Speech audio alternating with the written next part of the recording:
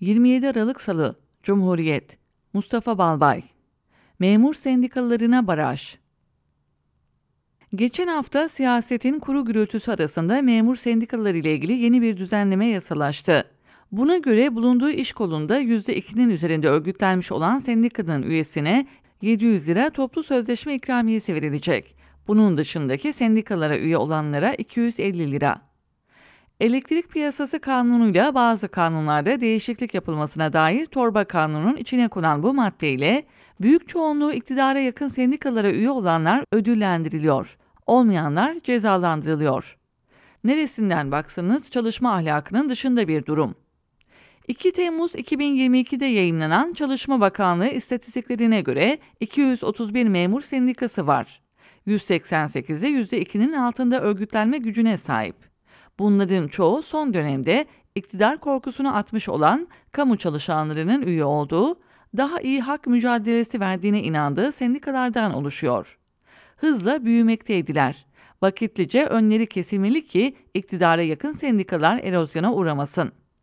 Yine Temmuz 2022 istatistiklerine göre 3.239.000 kamu çalışanı var. Bunların 1.054.000'i Memur Sen Konfederasyonu'na bağlı. Yani yaklaşık 1/3.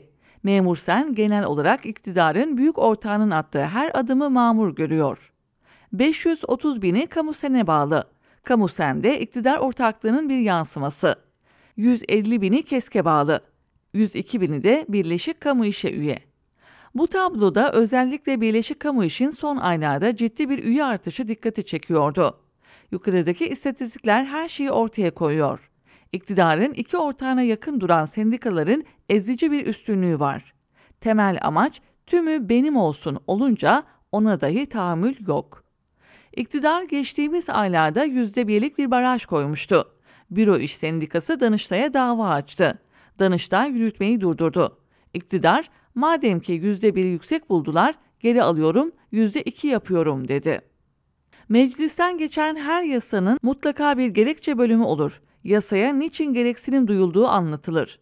Bu değişikliğin gerekçesinde şu yazılı: sendika üyeliğini teşvik etmek, sendikaların daha güçlü olmasını sağlamak. Ne ile teşvik edecekler? %2'yi geçen sendikanın üyelerine 700 lira vererek. Ya ötekilere? Onlara 250. Bu sendikacılığı teşvik değil, belli sendikalara parayla üye çekmek. Kimin parasıyla? Halkın ödediği vergilerden oluşan devletin bütçesiyle. Yılbaşından sonra 700 liranın 1000 lirayı bulma beklentisi var. Bu duruma herkesten önce büyük sendikanın yöneticileri karşı çıkmalı. Eğer bir nebze sendikacılık ahlakına saygıları varsa. Çalışma Bakanı Profesör Doktor Vedat Bilgin'le geçmişte kimi konferanslarda yan yana konuşma yaptık.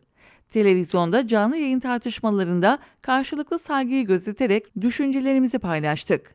Vicdanının böyle bir ayrımcılığa izin vereceğini sanmıyoruz. Türkiye'de memur sendikacılığı mücadelesinin uzun bir geçmişi var. Bugüne gelinen süreç 1989'da Niyazi Altunyalar'ın öncülük ettiği bir grup öğretmenin eğitim alanında fiilen kurduğu sendikayla başladı. Önce muhatap bile bulamadılar. İktidarlar baktı ki öğretmenler kararlı, bu kez kendi sendikalarını kurdular. Atanan okul müdürü sendika kurdu, başkan oldu, herkesi oraya yönlendirdi. Bunlara Müdürler Sendikası adı verildi. Bugün iş daha da densiz hale geldi. Memur sendikacılığı paralanıyor.